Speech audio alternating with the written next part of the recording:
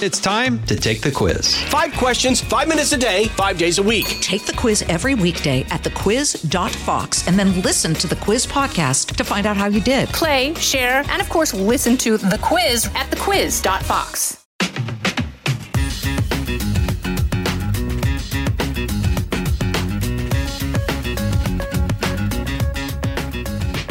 All right, welcome to the Jason in the House podcast. I'm Jason Chaffetz, and I'm going to share a few thoughts on the news. We're going to highlight the stupid because there's always somebody doing something stupid somewhere. And then, of course, we're going to phone a friend.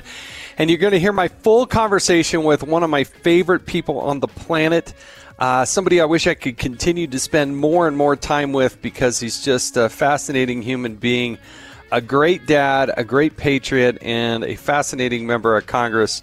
Congressman Brian Mast of Florida, and he has an amazing story. You're going to want to hear it. So let's just get ready to a little riff on the news, and then we'll call and phone a friend. I want to start by talking a little bit about the Democrats who have now indicated via President Biden that they want to expand the number of people coming into the United States. I got a little bit of a problem with this because the way the people are coming into the United States, I think, is problematic. We've pretty much gone from a tempered, controlled border under President Donald Trump to a situation which is now just unwieldy. I mean, last week you saw this horrific video of this 5-year-old yelling, screaming for help. I mean, it's a very difficult video to watch, and you hear that it's happening in mass. You know, I, for one, feel that we have a bigger moral imperative, and that is to deal with the people that are legally and lawfully trying to come to the United States. Those are the people we're failing.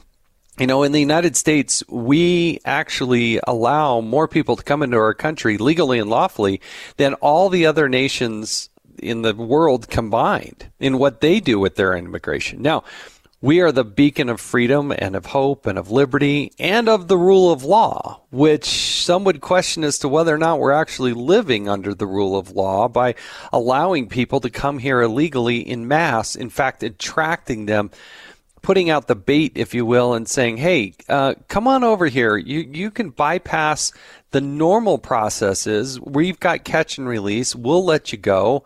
We won't even give you a court date. Just come on in. And that is the concern. Now, again, last week, President Biden said he wants to expand the number of people. What is the right number? If you walked up to somebody and said, hey, what's the right number of people to come in the United States of America? Well, right now the number is about 1 million who legally and lawfully come in. The part of the problem is the people who come here, they never end up leaving because if you overstay a visa or do something like that, we don't have an ability to track and then ultimately deport you. Those cases are rare to none. It's usually if you break the law in some egregious format that they will actually remove you. But Joe Biden has done nothing to slow the flow, so to speak. They've done everything they can to accelerate the flow. And there was a principle that I wanted to share with you that I learned about. When I first joined Congress back in, I was elected in 2008, I was on the Immigration Subcommittee, and I learned a lot. I learned primarily that Democrats like the issue. They don't actually like to solve this. But there's a principle called safe third country. And the idea is if you actually are going to go out and claim asylum, that is, things are so untenable and you're under such persecution in your home country that you have to flee. Safe third country means as soon as you touch base into another country where you've escaped that persecution, it doesn't mean, hopscotch or you leap or use that as a lily pad to get to the United States of America. You go to the country where you get the immediate relief. So if you're in a Central American country or you're in Syria or Iran and you want to get out, wherever you touch base first, that's the country in which you should actually claim asylum. It's not hey, I want to go from this country to this country because ultimately what I really want to do is I want to live, on the beach in Florida. That's not the way this is supposed to work. But, I can talk on and on about immigration. I'm just so glad to know that Kamala Harris is in charge. I mean, she just got herself right down to the border. She's been held in press conferences, answering the questions from the American people. I mean, this is such a joke. We're coming up on what will be close to 90 days, 3 months since Joe Biden announced that she was in charge of this. How can you not visit the border?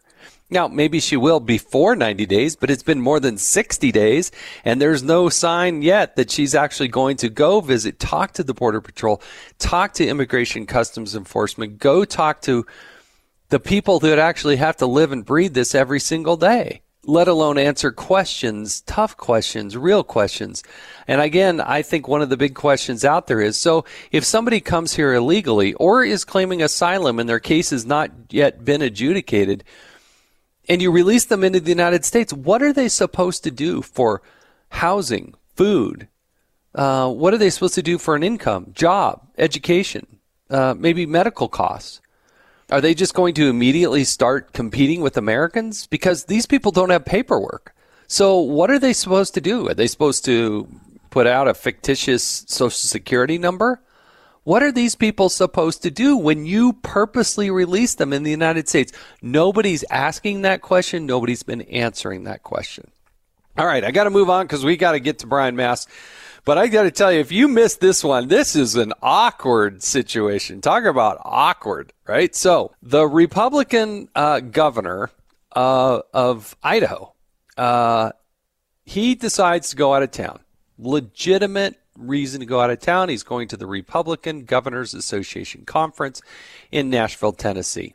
Well, during his absence, the lieutenant governor, she decides, and now that she's the acting governor, in his absence to issue an executive order banning mask mandates in schools and public buildings, saying they would violate people's freedoms. Ooh, that turned out to be a little awkward because Governor Little was just out of town for a few days. She goes and issues an executive order. He comes back into town. And, oh, by the way, the lieutenant governor there in Idaho, she announced she would challenge Little to be the governor in next year's election. That might be a little bit awkward. So anyway, I just thought I wanted to share that with you, which takes us to bringing on the stupid.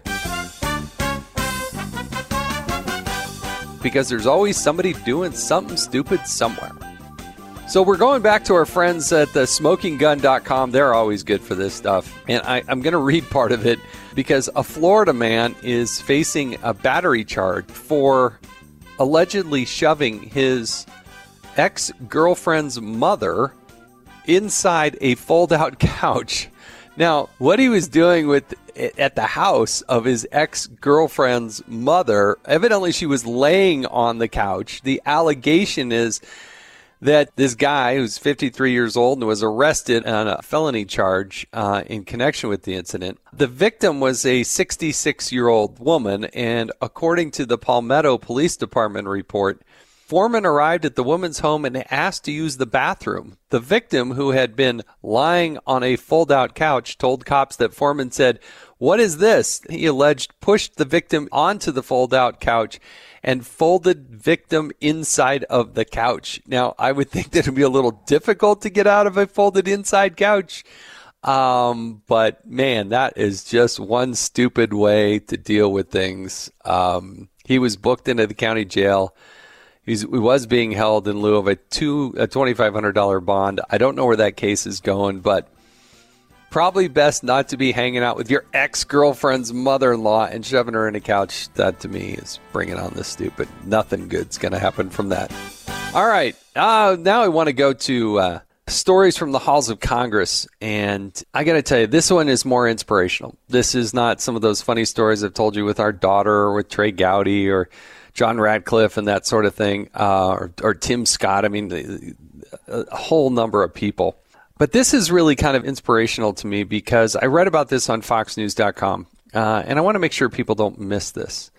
It's been more than 80 years since the attack on Pearl Harbor, and there were quite a few people who lost their lives.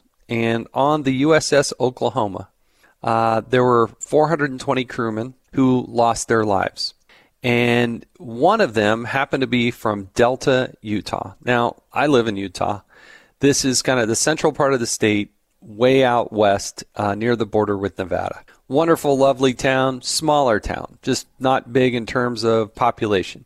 Good, salt-of-the-earth people who care and love about their country, work hard, work smart.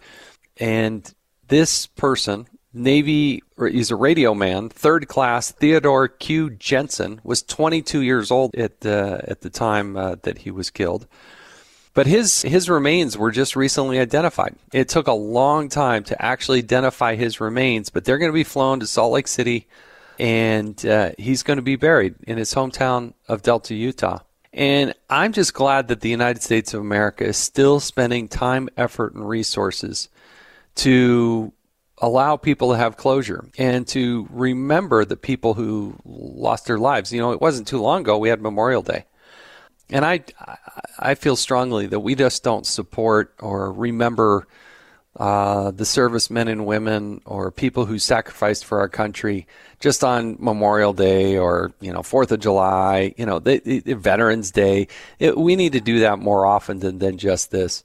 It's interesting. So the story goes that his buddies ended up telling him that he had actually gotten off the ship before the attack came, but then said, you know what, I forgot my camera. And so he ran back to go to the ship to get his camera when the attack happened, and he lost his life. So to the family of this serviceman and the men and women all across that lost their lives at Pearl Harbor and serving our country in the various wars and Afghanistan and Vietnam, you name it, just can't thank you enough for the service that you've given to your country. And thank goodness that our United States military and those who are out there working are still trying to get the remains back to their families that deserve it. And with that, a tip of the hat, I think that's a good segue, actually, to bringing on and phoning a friend. Because Brian Mast is really an American hero. He serves for Florida's 18th district. You'll see him on Fox News and a host of other stations, but he's a real patriot. He lost his legs serving his country, and I hope he tells us a little bit about that, because he was a staff sergeant, the 28th Ordnance Company. He's won the Bronze Star. He's earned the Purple Heart, the Defense Meritorious Service Medal, Army Commendation Medal. Just a wonderful, wonderful human being. So let's phone a friend and let's try to get Brian Mast on the line with us.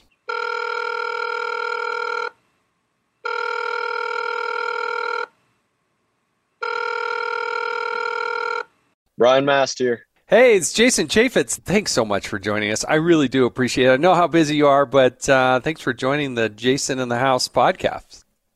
Never too busy for you, my friend. Good to talk to you.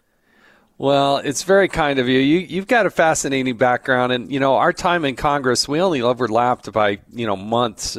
I think you were elected 2016, right? And that's right. I left in 2017, but I'm just so glad to chat with you, and I want people to get to know you a little bit better, your background, and you served in the military. You lost your legs serving our country as an explosive ordnance disposal technician. I want to hear about that. But let's go back to, you're about to have a birthday coming up. You're getting to be an old man. Yeah, July 10, 1980. I'm a child of the 80s. And so, you want to get to go know me. Of course, all my children, they have 80s names. So my two oldest boys, Magnum and Maverick, and you can understand where those names come from as 80s children. And but yeah, I'm going to pass that 40 mark and be 41. So well, making me feel even older because I was born in the 60s. Excuse me, pardon me. And so that 1980 sounds like, that's right when I was starting high school. So you represent the district there in Florida, but you were actually born up in Michigan, weren't you? That's right. So I was born in Grand Rapids, Michigan.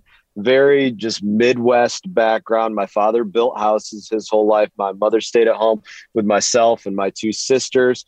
Grew up going to Christian school, church twice on Sundays, catechism and church choir and everything else. And really just an incredible place to grow up, still have so many friends there. But like a lot of Northerners as well, we also would fly south for the winter several times. And so, whenever it was Christmas or spring break or, some other time that we were taking off, we were headed down here to this area of Florida that I live in. And I knew growing up when I was just a couple feet tall that this is where I always wanted to call home. And pretty much the day I graduated high school, I loaded up my old Mustang, threw everything in there, started driving down to Florida for what was going to be my new home, and then also joined the military about the same time. And they ended up sending me everywhere that they wanted to send me. Yeah, exactly. Now, growing up with two sisters, I grew up with a brother, but I didn't grow up with two sisters. What was that like? I was the youngest and I was the only boy, and I think I did pester them quite a bit.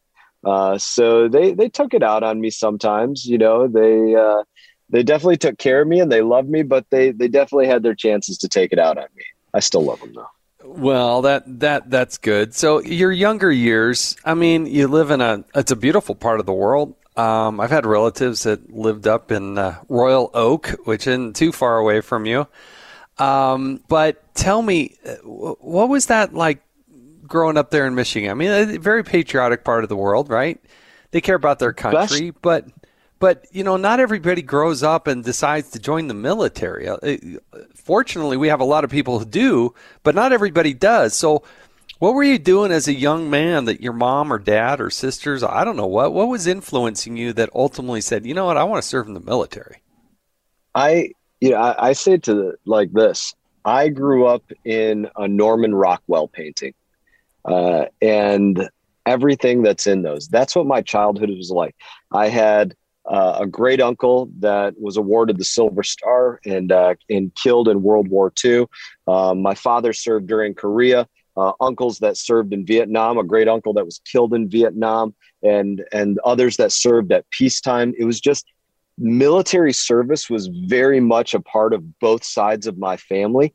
And growing up, playing baseball, playing football, running track, no matter what it was that I was doing, I always knew that my path was I wanted to be in the military. And not just a couple of years. I was a lifer in the military.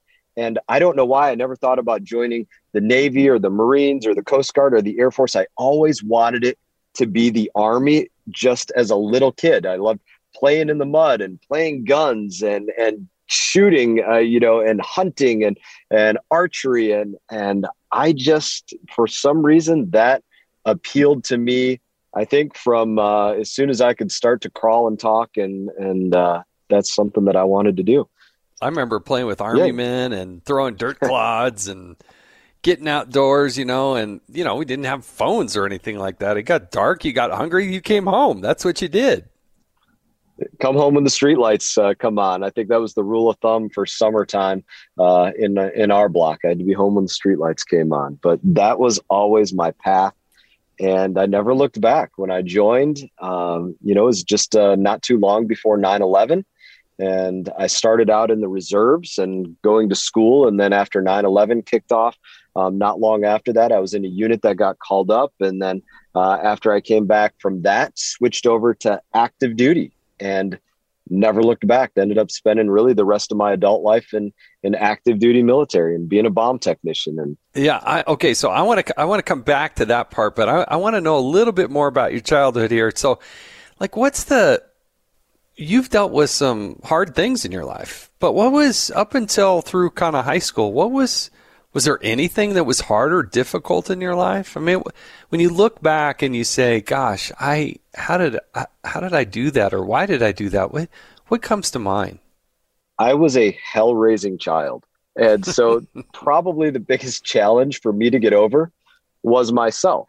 Probably like a lot of us. We're wired that we're full throttle and going all the time, but not necessarily always going after the things that we should. In school, later in life, I ended up graduating from Harvard with honors. But back when I was in high school, it was not my best work by any means. I spent more time playing sports, chasing girls, and wondering where the great party was going to be on that weekend and not doing nearly enough studying. And if I would have put that effort into the studying, I probably would have done a lot better at that time. So, really the biggest challenge was, just getting through those teenage years in a way that I didn't get myself into too much trouble. And luckily, I did grow up in a place that there wasn't a lot of trouble to be found. I grew up with some really good kids around me that we fed off each other well. Even if I didn't do great academics, we didn't get ourselves into trouble. We were out there, just enjoying the beautifulness of Michigan. Yeah, doing some good, clean fun and what teenagers will do to, within reason. But did you ever get a job? I mean, did your parents say, "Hey, Brian, Heck listen." Yeah. So what did they make you do? What were your jobs growing up? So my first job, before I could drive, as I worked in a car wash down the road from me. Now in Michigan, it's a lot different working in a car wash than working in Florida, because in the winter months there, it's cold. You're trying to spray with water all of this ice out of the wheel wells of people's cars. It's all spraying back at you by, an hour into it. You're just soaking wet, freezing your butt off, hoping that you get a chance to go in the office and warm up a little bit. And it was a great job. And, like a lot of teenagers at that time, also, worked in the mall, worked at Abercrombie for a little bit, at the same time, had to get a discount on clothes, so that I could have the clothes that I wanted at that time. So worked both of those jobs. And, like I said, playing sports and always had work, though. Always loved to go out there and just find the next place that I could do something. My father, like I said, building houses, learned a lot from him. The man's 91 today. And the fact is, he'll work until the day that they put him in the ground. That's just the kind of example that he always set for me, is no matter what, you keep working.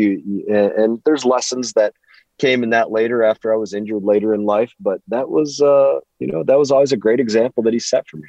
Now, Brian, there's not a lot in your resume by working at Abercrombie and at a car wash that includes explosives. So you joined the Army, you're going through your training. What made you say, hey, yeah, I think blowing things up, that's for me? I'll fast forward a brief minute here and say, there was a time not too long ago that my high school amazingly asked me to come back and speak to people there. And the vice principal, when I was there, he was the principal at that point, and he's telling this story. He says, I went back in your file to look at, everything that had gone on then. And the first thing that came up in your file was the first time you and I had an encounter. And that was you utilizing some smoke bombs in the school in a way that you shouldn't have. And that was the first time that you and I met as a young freshman, when you were going to school here. And he said at that time, maybe I could have predicted at that time that you would have done something with bombs in your life. And, the truth is, I was also, doing pop bottle bombs and things like that, and always understood the chemistry of explosives and making things blow up in that way, and a little bit of the physics of blast effects. And I had the guts to do it. So it just became something that I wanted to do in the military, was do bombs. And really, when you get into that time of what was going on in our wars, being in the military was a lot more than that. But part of what I wanted to do was be able to be there for my brothers and sisters in arms. And being that bombs were becoming the biggest killer on the battlefield, it was something that I really thought was a place that I could make a difference. So walk us through, if we can, what happened, because, it's a zero fail. You can't have an accident or a mistake, but one happened. We have a number of sayings as bomb technicians, and one of them is initial success or total failure. There is no in between. You get it right or you get it wrong. And the fact is, if you get it wrong, there's probably not going to be much left of you. You're going to become a pink mist in the air somewhere. And it's something that we recognize as a part of the work that we do. And, another saying that we say is sometimes it's better to be lucky than good, just like golf and a few other sports that we play. And when I was injured, I remember it very specifically. I remember it was September 19th, 2010. And I was in special operations at this point. And the work we did, it was only under the cover of darkness. It was only going after high value targets that popped up on the radar somewhere. We never turned on the lights for anything. And the mission was serious. It was to either kill or capture those individuals. And there was no in between on that as well. And as the bomb technician, quite often I would be leading and clearing the way on those missions across the battlescape. And that particular night, we were on the wrong side of a river. We were in a tall marijuana field on the wrong side of this river, and we had to get to the other side. And we came to this place. It was the only place we could get across this crappy river that doubled as their sewage outflows. So we definitely didn't want to get in it, but sometimes you have to. And I told my guys, if this is the only place we can get across, then it's probably ambushed or mined or booby trapped. You got to let me check things out here. And I did that. I get down to this riverbank and I got down on my hands and knees. It's still under night vision optics. There's no flashlights on. And I'm looking for batteries buried in the ground, wires, disturbed earth. I had a laser on the front of my rifle that I was aiming downrange to see if there were any trip wires out in front of me, because I had lost a couple friends in that same area who had tripped a tripwire. And so I was very keen on looking for those. I didn't find or see anything. And I was working with 2 snipers at that time, still good friends of mine to this day. And I gave them the signal that I was going to forge to the other side of the riverbank.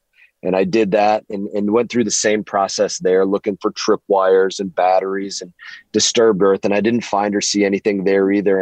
And I stood up and I gave them the signal that I was going to keep going again. And as I did that, I took 1 or 2, maybe 3 steps past where I had just searched, and I found that device that I knew was there somewhere. It detonated under my feet, and I remember it so vividly. It was not like the movies where, somebody steps on a device and they hear this click and they tell their friends, "Hey, can you get some rocks to offset this?" or something like that. It wasn't like that. This happened so quick, just as quick as you flip on the lights in your house. That's as quick as this explosion occurred. And it flashed. It was a blinding flash, and it tumbled me through the air probably 10 or 15 feet. And I'm laying there on my back, and the wind is knocked out of me from the concussion of that explosion. And I'm gasping for air, trying to breathe. And I'm breathing in all of that dirt that was blown up into the air. And I'm trying to wipe it out of my eyes because it all got blown up into my eyes. And when I'm trying to wipe it out of my eyes, that's when I really realized how messed up I was, because on my left arm, all of my fingers were broken. One of my fingers was barely hanging on. My left forearm was extensively damaged, and a lot of trauma to it. And so I'm realizing, wow, that got my arm pretty good. And I'm realizing at the same time, there's a really good reason that I couldn't stand up, but I didn't know exactly what that was until I could hear in my earpiece, my commo device, my guys are radioing up to all the assets in the sky that are watching our mission. And they're saying, EOD is hit, EOD is down. And that was my call sign. And so I'm realizing, all right, this got me pretty good. And about then, my guys, they came charging in for me to render aid to me or to see if I was still alive, and had to put me through probably the most painful thing I've ever been through, even more painful than the explosion. And that was when they had to put tourniquets on what was left of each one of my legs that had just been blown off above my knees, and what was left of my left arm. And they had to wrench those tourniquets down as tight as they could to keep me from hemorrhaging out on the battlefield.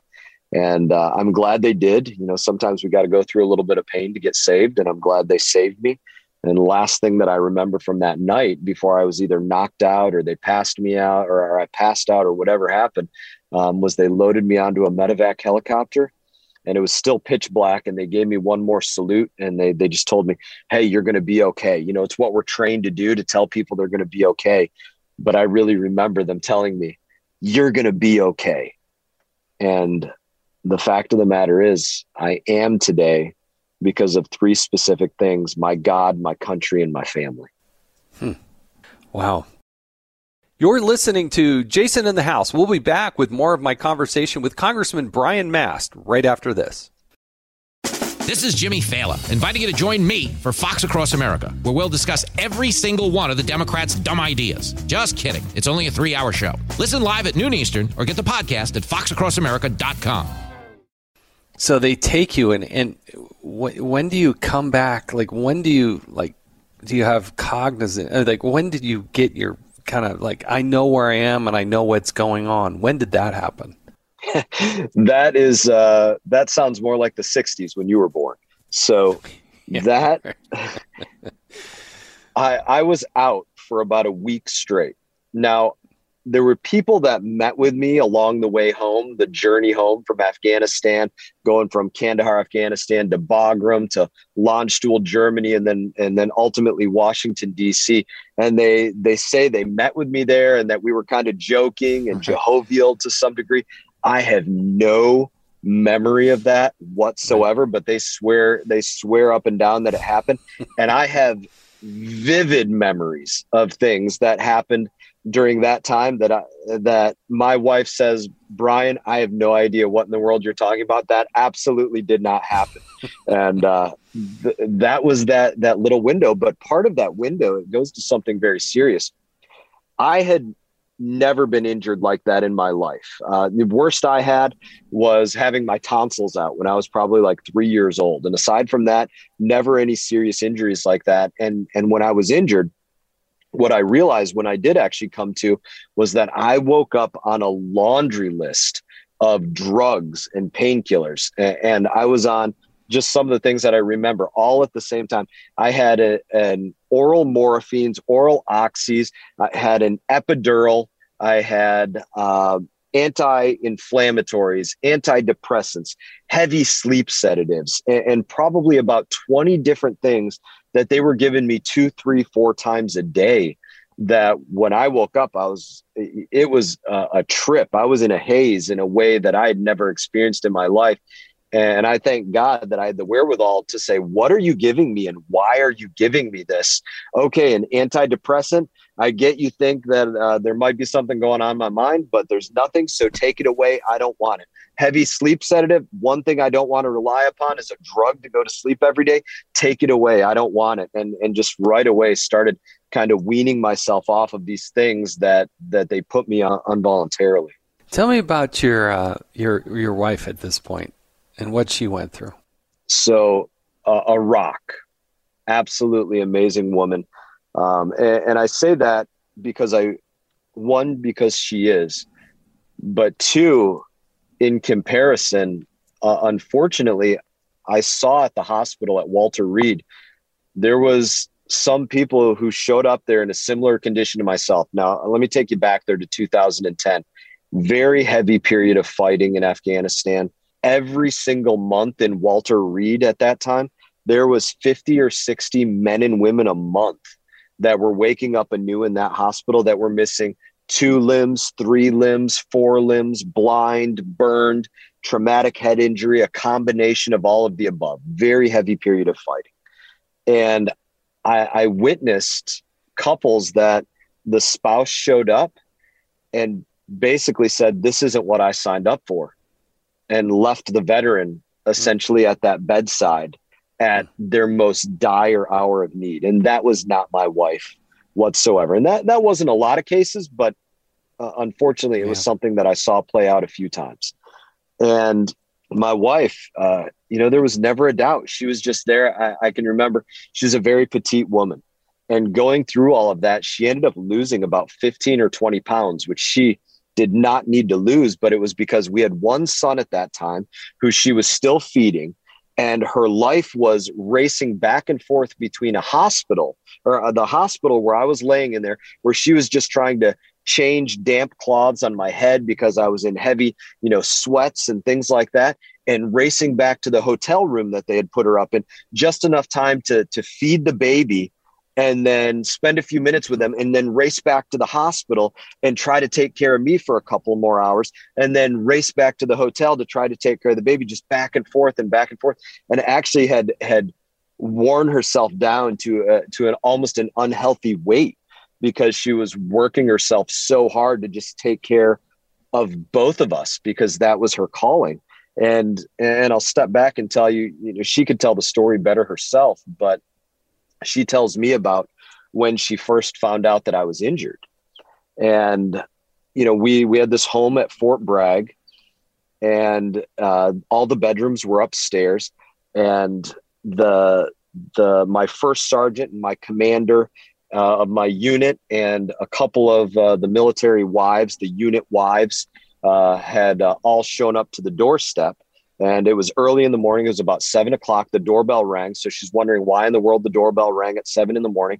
And so she comes down the stairs. Now, her mother had just shown up to our house the day before, thank God, to help with the baby and everything. And she's going down these steps, and we had one of those doors where there were windows around the door that you could see kind of a little bit outside of the door. And she's about halfway down the steps, and she sees my unit commander and the first sergeant and some of the wives out there that she knew. And every military spouse, they know exactly what that is.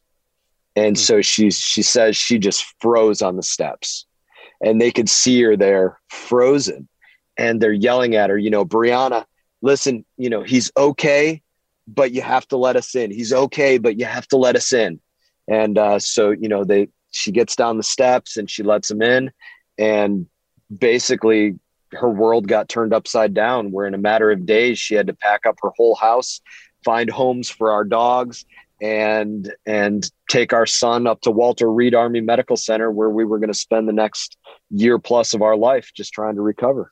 Well, God bless her.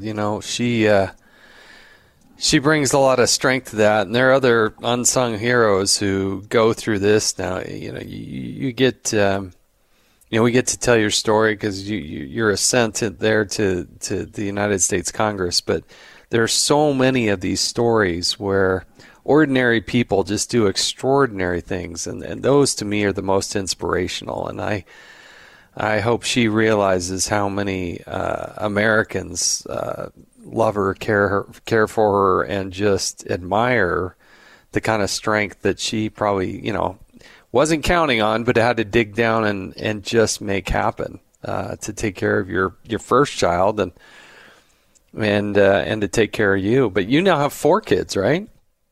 Yeah, I have 4 children now, and we've never looked back in life. But I'll tell you, on that note, what military spouses go through, it's hard for many to really put themselves in that place, right?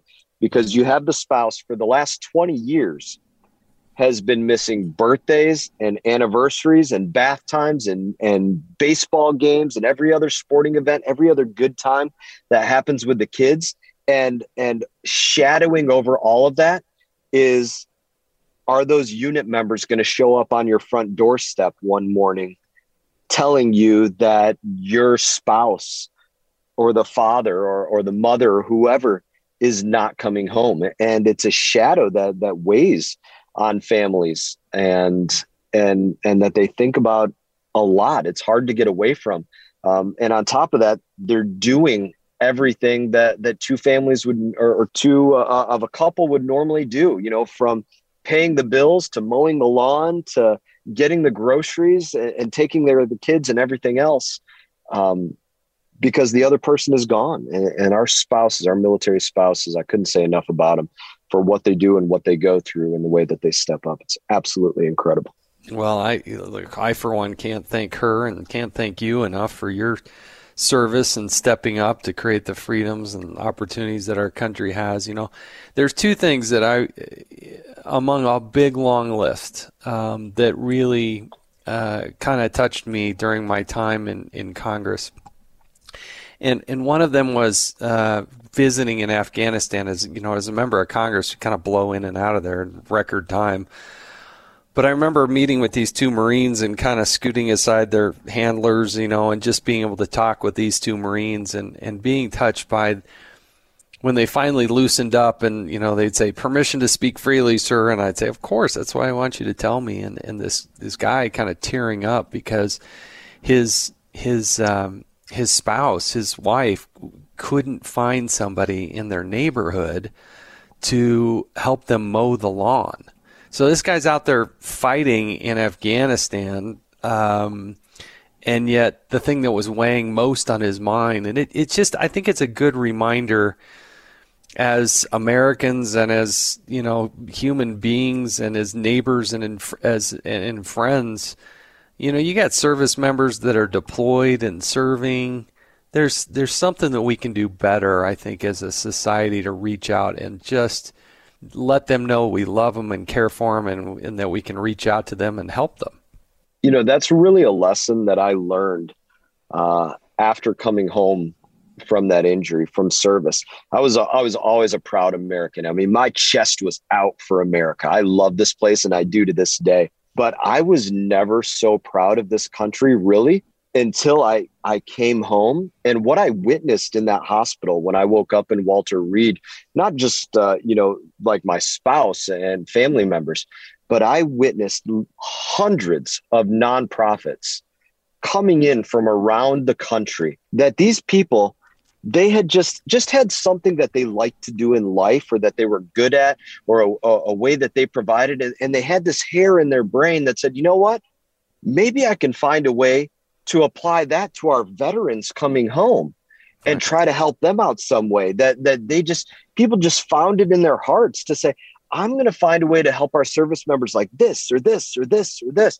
scuba diving or building a house or taking them bicycling or out to go shooting or hunting or let them know that they can still do everything that they did before prior to those injuries. It just might take another couple minutes or two for them to learn to do it. And I was so proud of what I'd witnessed that I had no clue any of that was going on as I was in my day-to-day operations of being a soldier. I never had the time to stop and smell those roses and realize how much effort was being made in our country to make sure that what happened during Vietnam and to those veterans that came home from Vietnam never happened again. And I'll give you one other quick point on this. What was most amazing to me on that note was where we had Vietnam veterans across the board trying to do exactly that, make sure that what happened to them never happened again. And I got to say, that takes a really big person when you think about the way that they were treated, to say, I'm going to make sure that doesn't happen to somebody else. Not that they came to our generation with bitterness or anger that we were being treated in a different way. They were making sure that happened. That takes an amazingly big person. Yeah, that to apply those lessons and take them and turn it into a positive, and it really is inspirational. And I'm going to tell you one other thing that you may not know about. One of the other inspirational things that kind of touches my heart, and I'm sure it was nothing. I'm sure you do not remember this, okay? But I had hurt my foot. You talk about an injury. Yours is a real injury, okay? I was changing a light bulb on July 5th and electrocuted myself, fell down and broke my calcaneus bone, which is your heel bone, in 6 pieces. I had surgery, I had 14 screws and 2 plates in there, and I mean, it's nothing compared to what you've gone through, right? 10 years later, it somehow got infected. They had to fillet me open, pull out all the hardware, and then they patched me back together. And the doctor said, look, we just can't get this infected, or we may have to amputate your foot. So I go through this, and then I get a call from Speaker Ryan, and he's telling me that, hey, we got the healthcare vote. We have to have you here. And I said, well, I'm in Utah. And he said, I don't care. I got to have you here. So I flew out with my wife, Julie, to be there for this vote. I'm on this knee scooter, a little scooter with you put your knee down so you can have your foot in the air. And I just had surgery a couple days ago, and this one just, it's amazing, Brian, because I've seen you on the floor with your kids, and it's about the cutest thing in the world. As a member of Congress, you're allowed to bring, young people under the age of 16 onto the floor of the House, and you do that, and I'm glad to see them there. But this particular day, I was on this scooter, and as you know, the floor of the House is at an incline, and the only part that's really flat is down on the well of the House. Well, I come scooting down there, and it's a big vote. And normally, a lot of people will vote, then they leave or they scoot outside, but this is a big vote, right? So more people are huddled on the floor. And when I got down to the flat part, a bunch of members were sitting in the chairs there on the front row. And first person to jump up and say, "Here, take my seat," was you. Now, I can't get through it without talking about it. All the people there, you were the one that stood up. And it still touches me in a way that I just like, wait a sec. You were the one that went through all the heartache and the tough parts. I just had a little foot surgery, you know. I broke my calcaneus changing a light bulb, for goodness sake. And it's still, I like telling that story to groups and whatnot because there's something different about the men and women who serve and sacrifice for our nation. And the example that you give to your kids and to others, guys like me, it's inspirational. Thank you, Jason. I really appreciate you saying that. I think one of the things that just as Americans, I think we do it better than anybody, and it goes to inspiration, and that is we find ways to pay it forward. We look for ways to pay it forward. We are contagious to one another in saying that good deed or gesture or whatever it was happened to me. Who can I do the same thing to? And the fact of the matter is, when I was in that hospital, I had people that, you know, I was day one in that hospital, let's say, of being cognizant and aware of what was going on. And I had people coming in on a regular basis that were day 365 getting ready to leave the hospital, that somebody came and stood on the other side of that bed for them and said, "You're going to be okay. You're going to go through this. How can I help you out in this way?" And there was days that I was on the other side of that bed for somebody that was now day one in the hospital and saying, "You're going to be okay. And you're going to go through this." And I remember when I was day one there. And the point is simply that as Americans, I think it defines us that we try to find ways to pay it forward. Yeah, and I think it's incumbent upon all of us. It always feels better, right? You always feel good about the service and just doing good for others. It's contagious, and it doesn't have to be with just the military. You know, it's amazing when I go out and talk to these audiences, it can be people who are dealing with, you know, cancer or financial troubles or addiction recovery or a car accident, or, you know, it could be an infinite number of things, but there's something satisfying and rewarding and uniquely American also about reaching out and helping and doing so with a sincere heart and a true spirit and in a way that buoys people up. So you exemplify that as much as anybody. And well, those are explosions in our life, right? I mean, that's a common denominator. We all face explosions in our life: physical, mental, emotional, financial, relationships, and we find ways to overcome them. Well, I can't thank you enough for your service, and I can see why the good people of Florida would elect you to be their representative. I really do wish we had more members of the United States military in the Congress. The Congress would be a better place if we did that, but I can't thank you enough for your service to our country and also for your service in the Congress and just raising some great young kids there. And they're going to go through some challenges and do some stupid stuff too, but they certainly got some parents with their heads screwed on straight. So, all right, though, Brian, Congressman, we got to segue because I can't get through this without asking the rapid, fast questions. I hope you understand. Oh, yeah. Go ahead. I should probably have just wrapped it up right then, but I need to ask you these core questions to really get to know Brian Mast that much better. Let's do it. All right. High school mascot. We were the Sailors, so it was actually an anchor. And this is in Florida? Grand Rapids, Michigan. Of course, because in Grand Rapids, you're doing an awful lot of sailing, right? Well, you know, we have the Great Lakes. So. Yeah, the Great Lakes. Okay, I'll count that. All right. If you met Bigfoot, what would you say? Do you shave your armpits? Really? That's all the questions you'd start with. Interesting. It was definitive. All right. Favorite salad dressing? Ranch. Good answer. If you could get me to eat a salad. I like mine blended. I tell my wife, you put every bit of nutrition, every bean, every broccoli, I don't care what it tastes like. If you will purify it, just buzz that thing up and I will drink it. But I hate just sitting down and eating a salad or broccoli or beans or something. All right, first concert. I don't eat many of them. First concert. Goo Goo Dolls. Goo Goo Dolls. I haven't heard that one before. All right. First childhood celebrity crush. Ooh. Let's see. Who would that be? Maybe Buffy the Vampire Slayer. Yeah, cute. There you go. All right.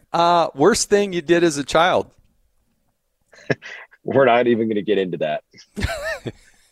Your kids are still too young. You'll talk about that later. I'm not going to incriminate myself at this point in life. All right. So he's pleading the fifth. All right. Fair enough. All right. Best James Bond. Oh, probably Goldfinger.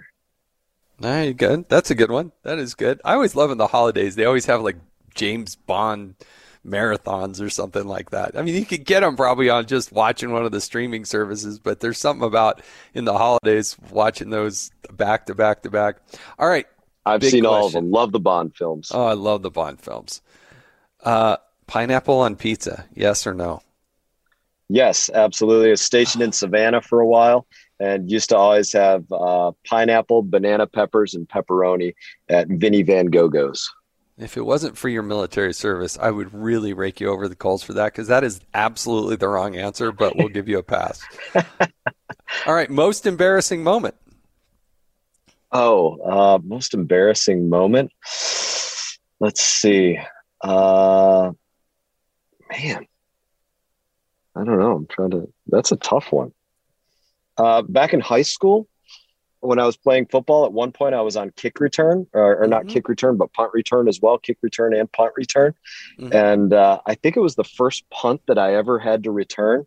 It's coming at me in the air. I'm lined up directly underneath of it, and it bounced directly off of my helmet and went another 10 yards behind me, and I had to go chase it down. That was probably pretty embarrassing. Well, you touched it. I mean, that's, anyway. Right off the tip of my That's pretty helmet. bad if it hits you right in the helmet. Yeah, you lined it up right. All right, what's that other thing? And I ask this because if you want to get out, clear your head, go out and do something, like I like wildlife photography. Go out chasing bears, moose, elk, that's what I like to do. I stop thinking about the world and I just kind of focus and clears my head, breathe the fresh air. But what's that other thing for Brian Mast? What do you do to get out and get away from everything and just clear your head?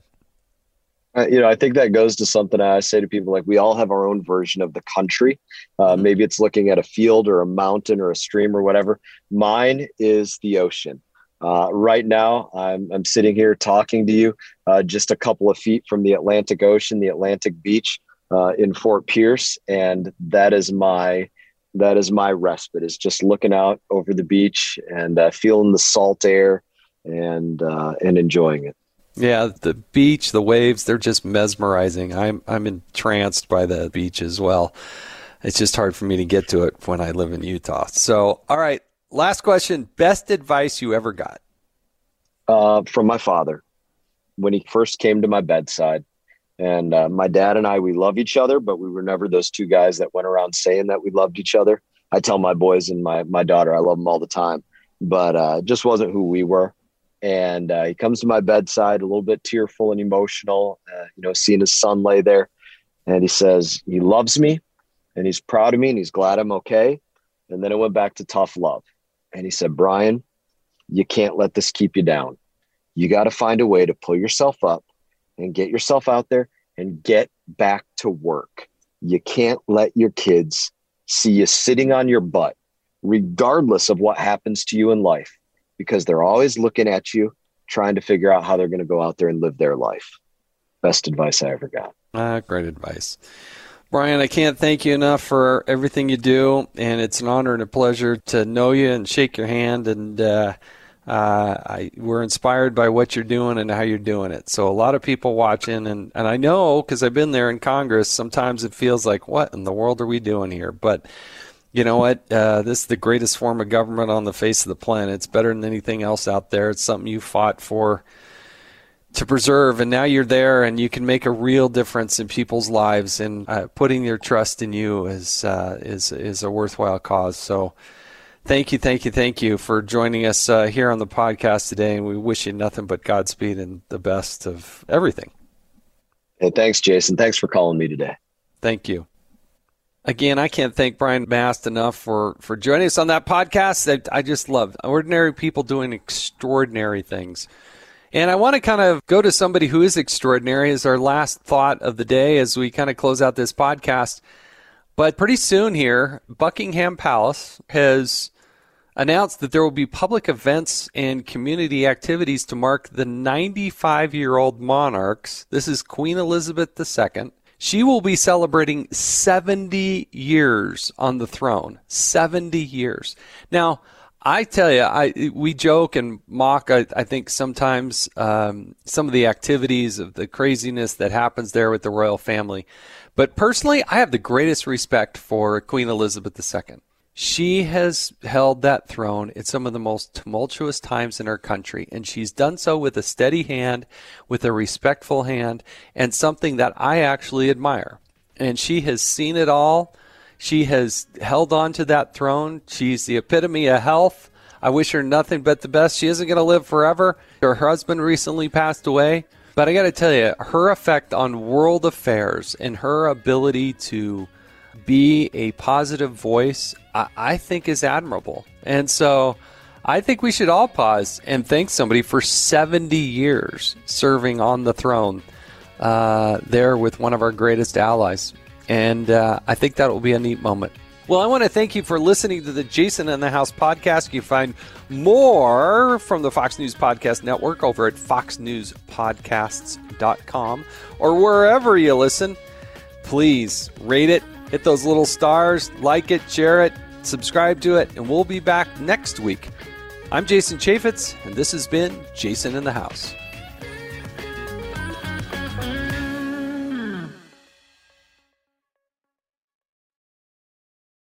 I'm Charles Payne. Listen to my Unstoppable Prosperity podcast so I can get you making money right now. Whether stocks are hitting new all-time highs or in free fall mode, opportunities abound. So why are so many potential investors still sitting on the sidelines? In a new season of my podcast, I'm going to get you in the game. After 38 years on Wall Street, I'm ready to impart some lessons and get you invested in the greatest wealth-generating machine in history. Listen anytime, everywhere at foxbusinesspodcast.com or wherever you listen to your favorite podcast.